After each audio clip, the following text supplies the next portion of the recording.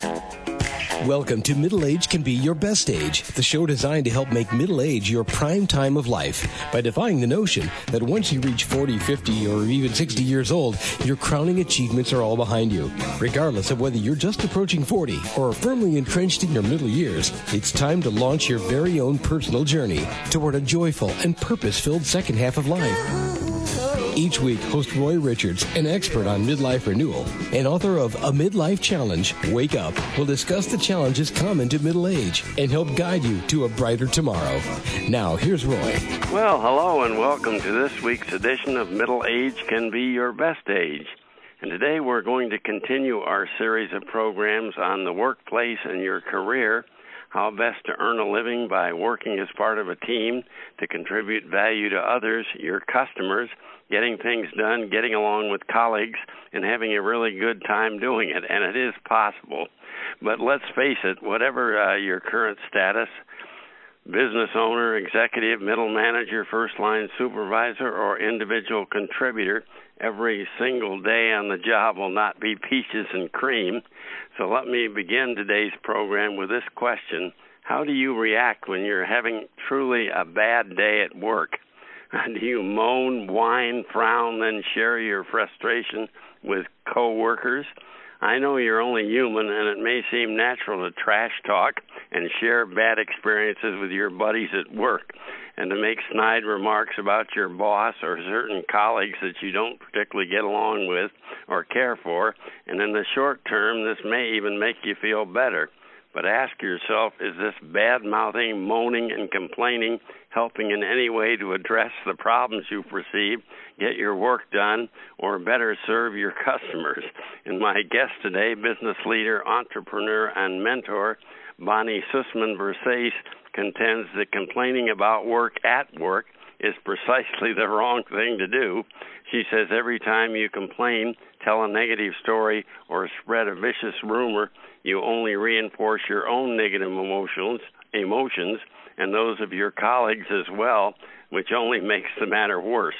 Unfortunately, Bonnie Sussman-Versace is here to suggest a better way how you and I can contribute to creation, celebration, and sharing of positive experiences at work. And she's also here to advise on how a positive workplace atmosphere can help make your customers feel a lot better about doing business with you. And Bonnie Sussman-Versace has 30-plus years as a successful business leader, owner, entrepreneur, and mentor. She's founder and operating principal of Focused LLC that works with businesses to help develop leaders, enhance corporate cultures, and improve customer service. And she previously was founder and president of a highly successful commercial design and furnishing company where 83% of its business came from return customers. Boy, that's a great return rate, isn't it? And she's author of a highly unique, widely acclaimed 2016 book, Recipes for Thoughtful Leadership and Healthy Culture. And hello, Bonnie Sussman-Versace, and welcome to Middle Age Can Be Your Best Age. Thank you, Roy. It's a pleasure being with you today. Well, if we might, I'd like to begin with a negative. Let's say our business sells a really great product or service, but we have a foul-smelling, as you call it, workplace atmosphere, poor communication up and down, continual gossiping and complaining, we versus them mentality, and maybe even interdepartmental warfare, which I've seen before. Does it really matter to customers that our employees lack positive attitudes and simply don't get along? Absolutely. They can not only see it and hear it and feel it, but they can smell it. When they walk in your door, if you have an environment that is not pleasant, not inviting, and people are up in arms or not on their best behavior or not feeling positive about being there, people are emotional beings, and we carry that stuff on our sleeve. It's very and nobody obvious. Can click it on and off. I can't be really mad and complaining and down at on a coworker, and then suddenly a customer walks in and I'm all smiles. Well, you can do it, but is it genuine, right? Yeah, it's hard to be genuine, right? To make the switch happen so quickly. Yeah. I'll never forget years ago at, I think it was at Disneyland or Disney World or one of these. We went on this boat ride around some ride, and you could tell that the operator of the boat was really ticked off at management because he didn't get his lunch break or whatever. And it just that's a big one. Especially at Disneyland, where everyone's supposed to be happy. Yeah, not the right environment to have a frown, huh? No, I'm not knocking Disney World and Disneyland are great places. It's just this one individual didn't seem to be too happy that day. Well, you've been mentoring businesses for a long time. Can you give us one or two examples of companies where negative employee attitudes and a culture of complaining had a significant adverse impact on the bottom line?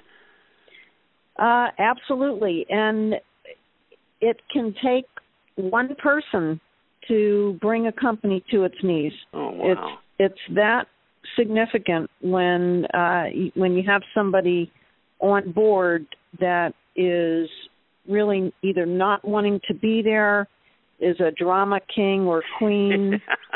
Two of those. That clearly doesn't want to be part of the team, or needs the attention. That's the other side of it too. Sometimes you find people that need the negative attention. They thrive on it, and they'll pull anybody into the story that they can get a listening ear for, and it makes it very it can damage a company's reputation. It can damage relationships, and we're all consumers. First off, we're all consumers. Everybody buys something from someone or somewhere. And you know how you feel if you walk into a place. And my favorite, though, is going to a location that publishes their hours on the Internet, in the phone book or wherever. Oh, yeah. And they say, we're open from 9 to 5. Yeah. And you get there at 11 minutes before 5, and they're already packing up. Oh, yeah, I've been in kind of a situation. We went to look one time at a house where it was almost, I think the open house was like 12 to 3 or something. It was about 5 minutes till 3, and it was so obvious that the realtor sitting in there wanted to get out and really didn't give a hoot whether we saw the house or not. That doesn't make you feel very good, does it? No, we didn't buy that house, believe me. Not very welcoming. No. Yeah. Well, so in your books, go ahead. I'm sorry. No, I was just going to say, in your book's Amazon preview, you tell us that leadership is a mindset, not a formal position title, and we want to talk a little about advice for listeners who may never be addressed as boss formally, but what are the characteristics that define the mindset of an effective leader, and something that whatever our current position in the firm, we can take it a step further than that. If you take the 4 words: lead, leader, leading, and leadership, what would you say is the most important word out of that list? You got me. Right? Leadership. Would be leadership. Yep. So it's not really about the position or the title or the tenure or the age of the individual. Yeah. It's really about expressing the leadership skills. So what are some of those traits? Being true to oneself. Yeah, for sure. Being true to others. Yeah. Owning up to mistakes. We all make mistakes. Everybody makes mistakes. I don't care how perfect someone feels they are, but somewhere along the line. But own up to it, right? Yeah, of course. Helping to develop others.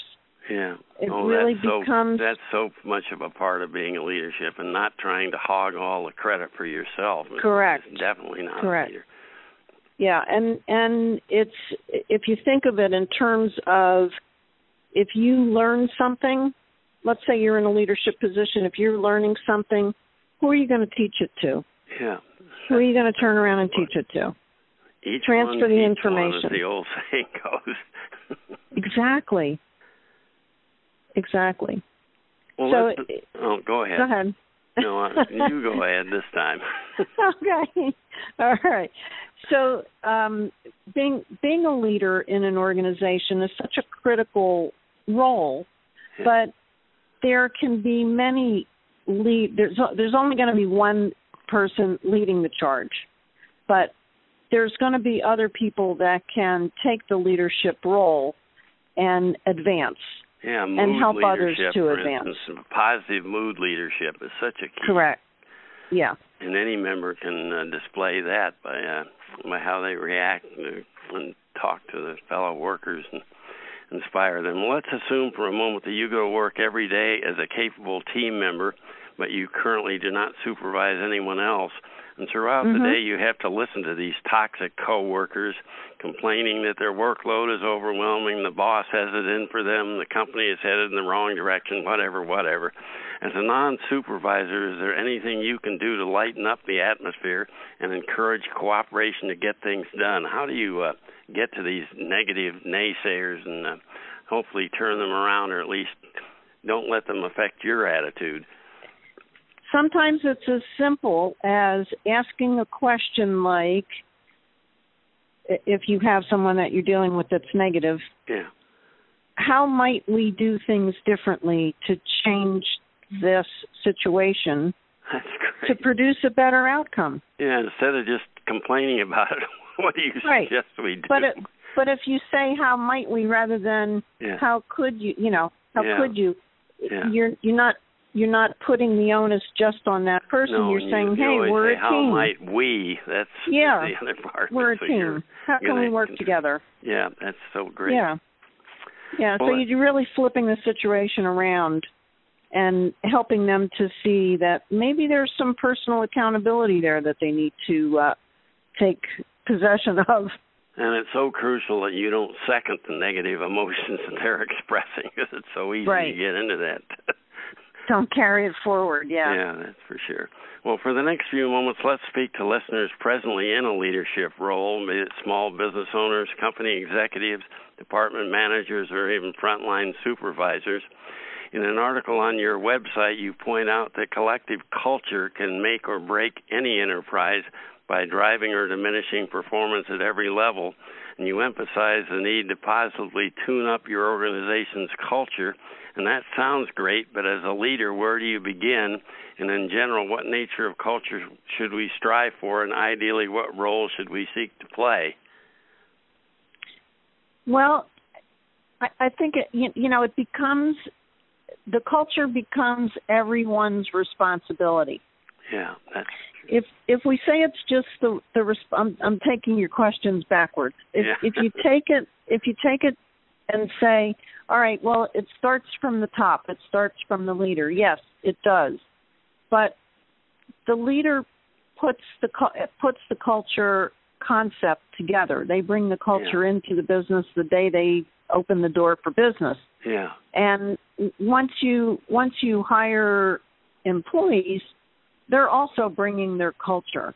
So how do we all get on the same page? Because our understanding as different human beings that have grown up in different places and we've been educated in different places, our understanding of words, of concepts, of how we do things is going to be different. Even if we are in the same industry, it still could be different because it's, we might have come from a different company, and guess what? They did things a little differently over there. Yeah, or a lot differently. Or a lot differently. Yeah. So how do you get on the same page that really winds up being up to the leader of the company to say, okay, this is what my expectation, here's the vision, here's my vision for the company, here's our mission statement, which is really how we're going to get there. Here are our core values, develop the core values, and through that type of work, you're really starting to hone in on a culture that every member of the team can be more accepting of. Yes. So when people participate in those activities, if you get your employees to participate in the activities, then they're they're going to be more, they're going to feel more a part of it, and it'll be a lot easier for them to adopt. Yeah, I loved on your website how you talk about leaders should act like the maestro of an orchestra. That, everyone's skilled. We assume everyone you've hired or trained or skilled to be play that instrument well, and you have to bring them all together and as a team, and so that you please the audience, which is the customer, with some really pretty music. Yeah, think about Leonard Bernstein. He was well known for directing, being the maestro for different orchestras and musical groups, but a lot of times he didn't use the stick. He used his facial expressions. And people were able to follow him because they understood. They were part of the culture that he brought. They understood the culture he brought in, and they were able to adopt it. Yeah, that's great. Well, anyone like me who has worked in a collective enterprise, large or small, is all too familiar with workplace drama. You mentioned the drama kings and queens within your enterprise and how they can bring down the entire operation.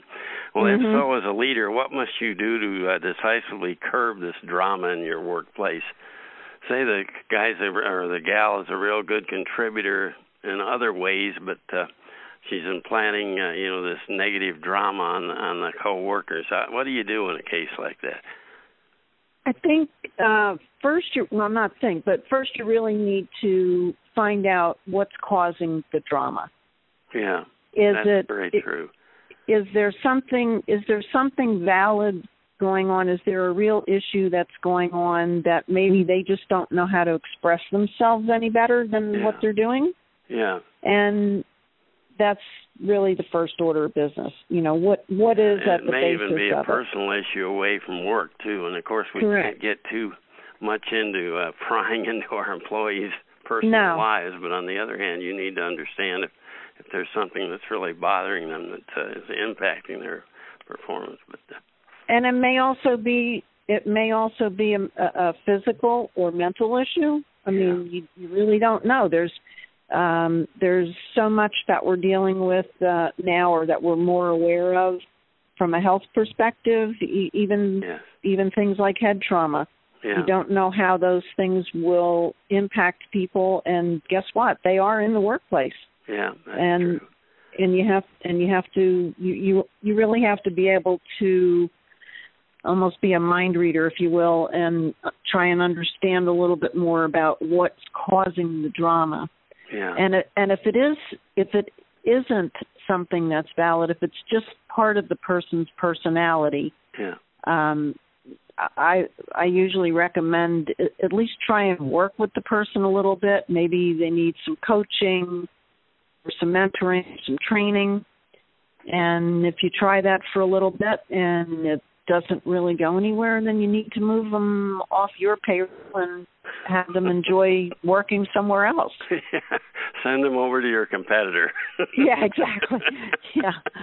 No, that's so true. But you may hate to give up on a really high-producing individual, but if they're really souring the atmosphere around the workplace, you can't keep with them too long. You give them every chance to change, but then it's very hard to grow. Yeah, it's very hard. When a business owner says, "I want to grow my company," first of all, your company is a piece of paper. Yeah, it's the people that have to grow. Amen. But if you're working on growing the people, and you have someone there that is a naysayer or negative Nelly or whatever, however you refer to them, and maybe their technical skills are superb. Yeah.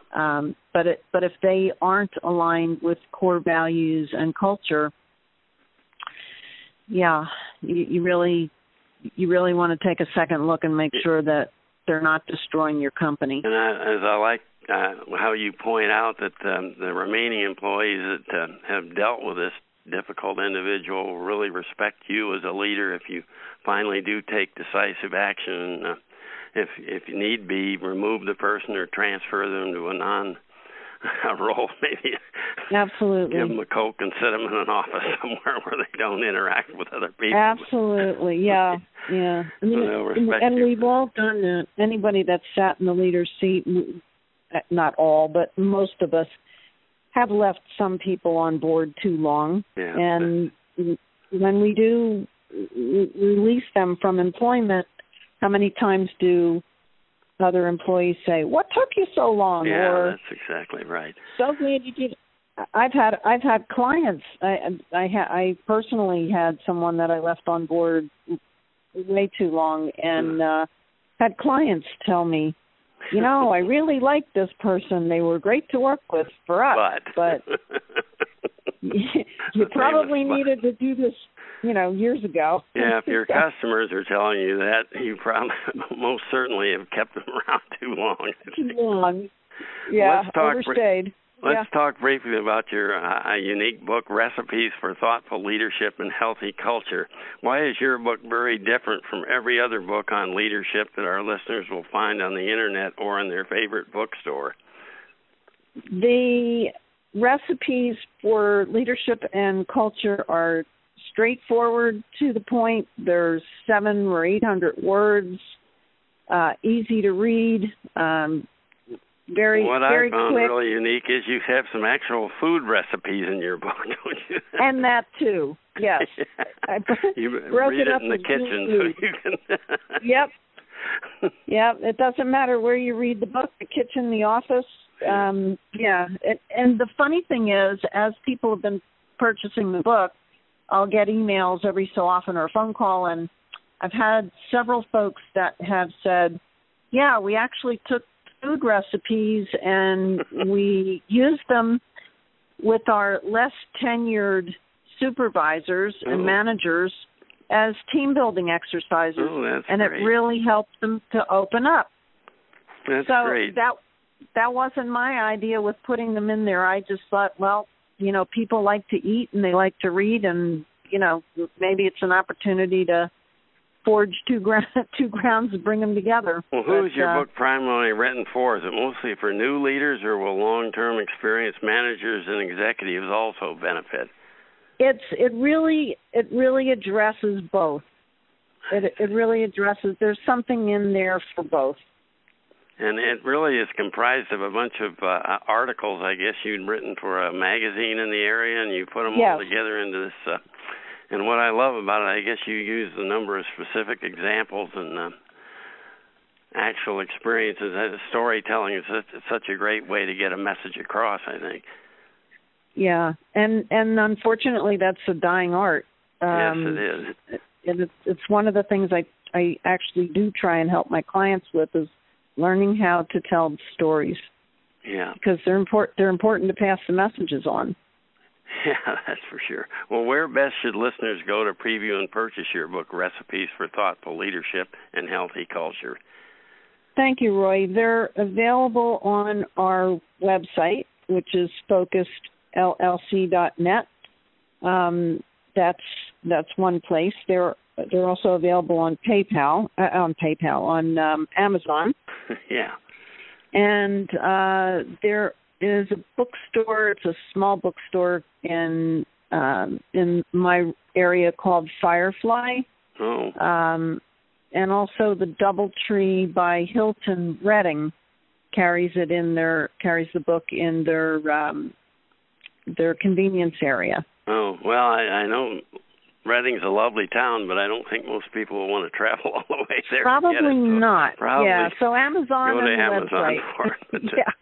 And I noticed that your firm, Focused LLC, offers a number of very interesting services, like a boot camp for business owners, your ACT formula for learning and development, focused business forums, and specialized support.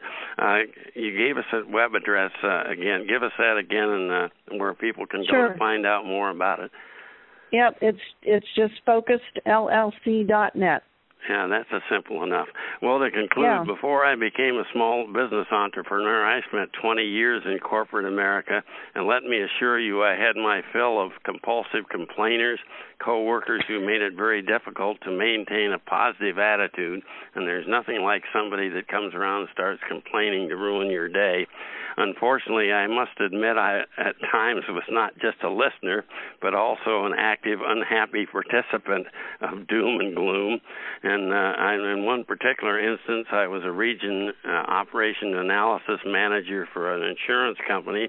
I loved my position, and then suddenly rumors started of reorganization, forced relocation, and decrease in responsibility, and my attitude changed 180 degrees, and we used to sit around at lunch every day and a couple of cocktails and complain about what was going to happen, and so I know what it's like to, and it all was caused really by a failure of the company's management to keep us informed of what was going on, and as my attitude toward work went sour, I'm certain my productivity plunged along with it, and most of this turmoil could have been avoided if the company had moved faster and been less disruptive for so long.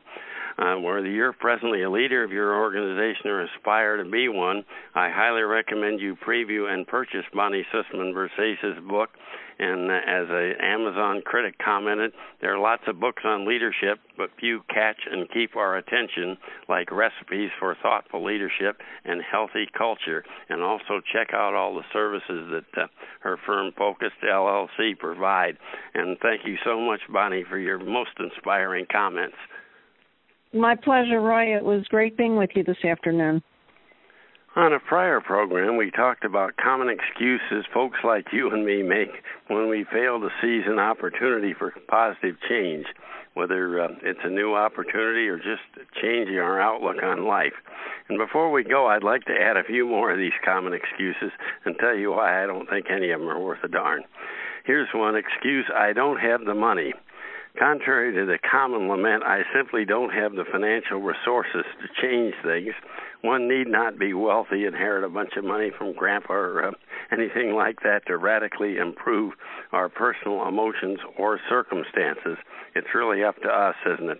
As a first step, please confirm to yourself that your ultimate objective is not simply to become wealthy, but it's total fulfillment as a balanced, well-rounded adult. You know, a lot of wealthy people are miserable. They're always seeking more.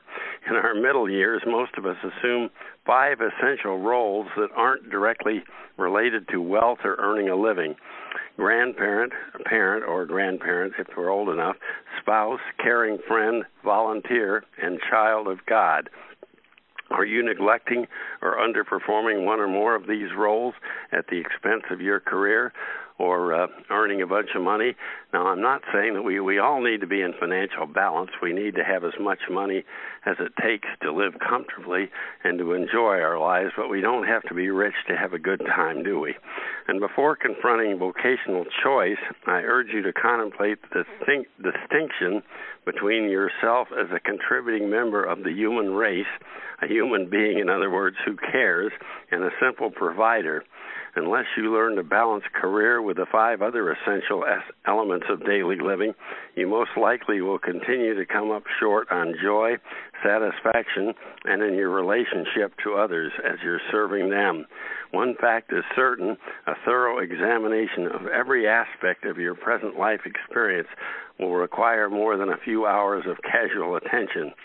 And I suggest you begin to view even the most mundane work-related task as a small opportunity to progress toward your ultimate life objectives. Find out what your priorities in life, first of all, are, and then treat every little assignment, everything you do, as a step toward reaching those priorities. And as soon as your routine outlook on life begins to improve, daily work tasks will start to become easier, and before long you'll find yourself better organizing your work day and your balance between work, leisure, and family time, and you'll be accomplishing more in less time. And as a positive corollary, for the first time in years, you may rediscover the simple joys of a relaxed evening on the porch or a weekend with your friends and family. Here's another good excuse. What good would renewal do me anyway? The folks around me are negative. My family members are complaining all the time. Most experts agree that it's very difficult to renew alone, certainly not in isolation. It's even more difficult for those routinely exposed to negative commentary, either from your spouse, family members, or those people at work, maybe your boss or your co-workers. But here's some good news. One person's transformation, in other words, your transformation, frequently encourages the subsequent renewal of loved ones, close friends, and work associates. And there's 3 logical reasons for this. First, once you better understand your own motivation, you can relate to and accommodate the motives of others. You'll understand why they're upset, just as you understand when and why you're upset, and that leads to better accommodation to others when you understand their problem and understand their side of the argument, for instance. The second reason is it takes 2 to tango. We all know that. No one will argue with you for long if you refuse to argue back. A chronic complainer or a gossip requires a receptive audience. We all know that. It's no fun to gossip if the other person doesn't add some dirt into the pile. And even the most caustic critic does not want to be the only negative person in a room. And as a renewed person, you simply can refuse to second any negative comment or to engage in the mean-spirited criticism or making fun of others. And here's the third reason. We all know this. Frequent smiles, sincere attention to others, and a favorable mental outlook all are highly contagious. And when a positive individual comes into the room, sooner or later everyone seems to be smiling and laughing. And here's the bad news. Unfortunately, a few negative friends or maybe even loved ones won't change their ways. In truth, they may not be able to. Inevitably, you may need, in some cases, to terminate a caustic relationship or a highly unfortunate one. And I urge you to make any irreversible relationship decisions only after you have tried your hardest to turn that other person around. And I certainly am not advocating you divorce your spouse because they're too negative. It'll work out if you're positive all the time. And here's another excuse. And this sounds good on the surface, but when you think about it, it really doesn't work. God will change me if it's God's will. Now, I personally believe in a God whose essence is perfect love, peace, understanding, balance, and harmony. But I also believe in a God who desires that every human being, including you and me, every human being on this planet, find peace, balance, love, harmony, and fulfillment in his or her personal life. How about you? Although I trust you'll choose to affirm your faith in a supreme being, I strongly encourage you to take an active role in orchestrating personal renewal. Consult with God through prayer if that's your belief, and listen for God's will. Venture forward with God, but please don't sit back and wait for God to do all the work. It's like that old joke about the person who kept praying to God that they'd win the lottery, and the answer came in a single sentence: buy a ticket. No, you've got to help out. And although I greatly admire, even to some extent envy, individuals whose unbending faith permits them to place themselves totally in God's hands, I cannot imagine that the Supreme Being wants any of us to sit around idly waiting for circumstances to improve. I firmly believe that God will help instill a positive attitude within every man and woman who diligently seeks peace within and prays to God for that. And each one of us has been created in God's image with an inherent capacity to succeed, and God has granted every single one of us, young and old, internal resources almost beyond imagination. And your challenge with God's help is to tap more effectively into your unbounded resources and then respond to the positive opportunities that God or whoever sends your way. Consult with God through prayer, then move positively forward on your own. And finally, the excuse I consider the most destructive of all, it's the old if only. I would change things if only. That's the excuse is a cousin to the one we discussed last week. I will renew when But if only is even more counterproductive, because when at least leaves open the remote possibility that renewal might someday occur.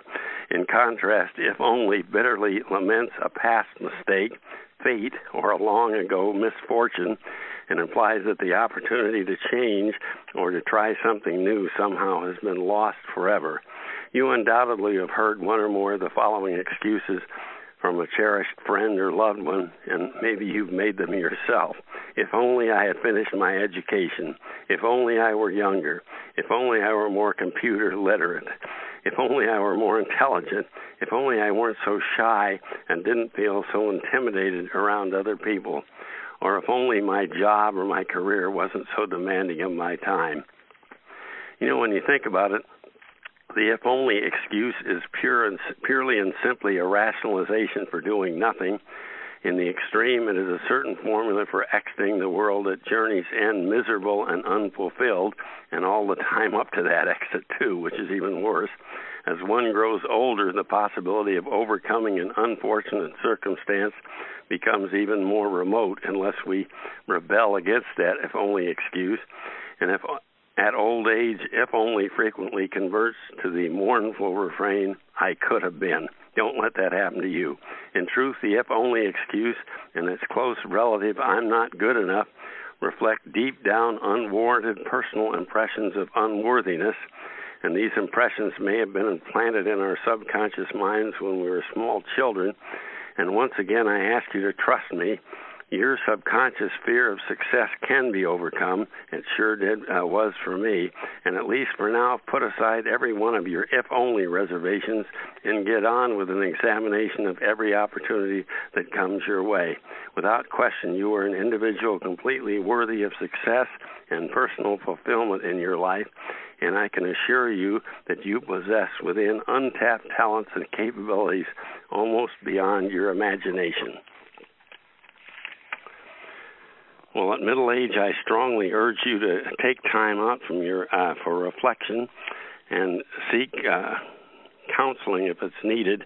Imagine the life you want, visualize it as you move forward, and then be open to every opportunity that comes your way, and be willing to get off the porch and try that opportunity, examine it, and take those opportunities that come your way that make sense, not every foolish pie-in-the-sky opportunity, but everyone that makes some sense, and you won't regret it.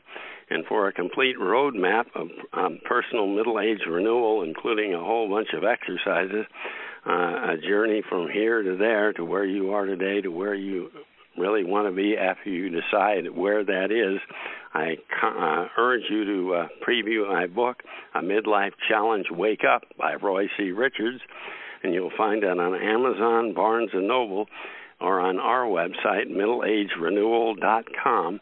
And that's our program for today. Thanks so much for listening to Middle Age Can Be Your Best Age. You've been listening to Middle Age Can Be Your Best Age, hosted by Roy Richards, an expert on midlife renewal and author of both A Midlife Challenge, Wake Up, and Wake Up, Captain and Crew, Restart Your Engines. You can learn more about Roy and his Middle Age Renewal Training System by visiting his website, middleagerenewal.com.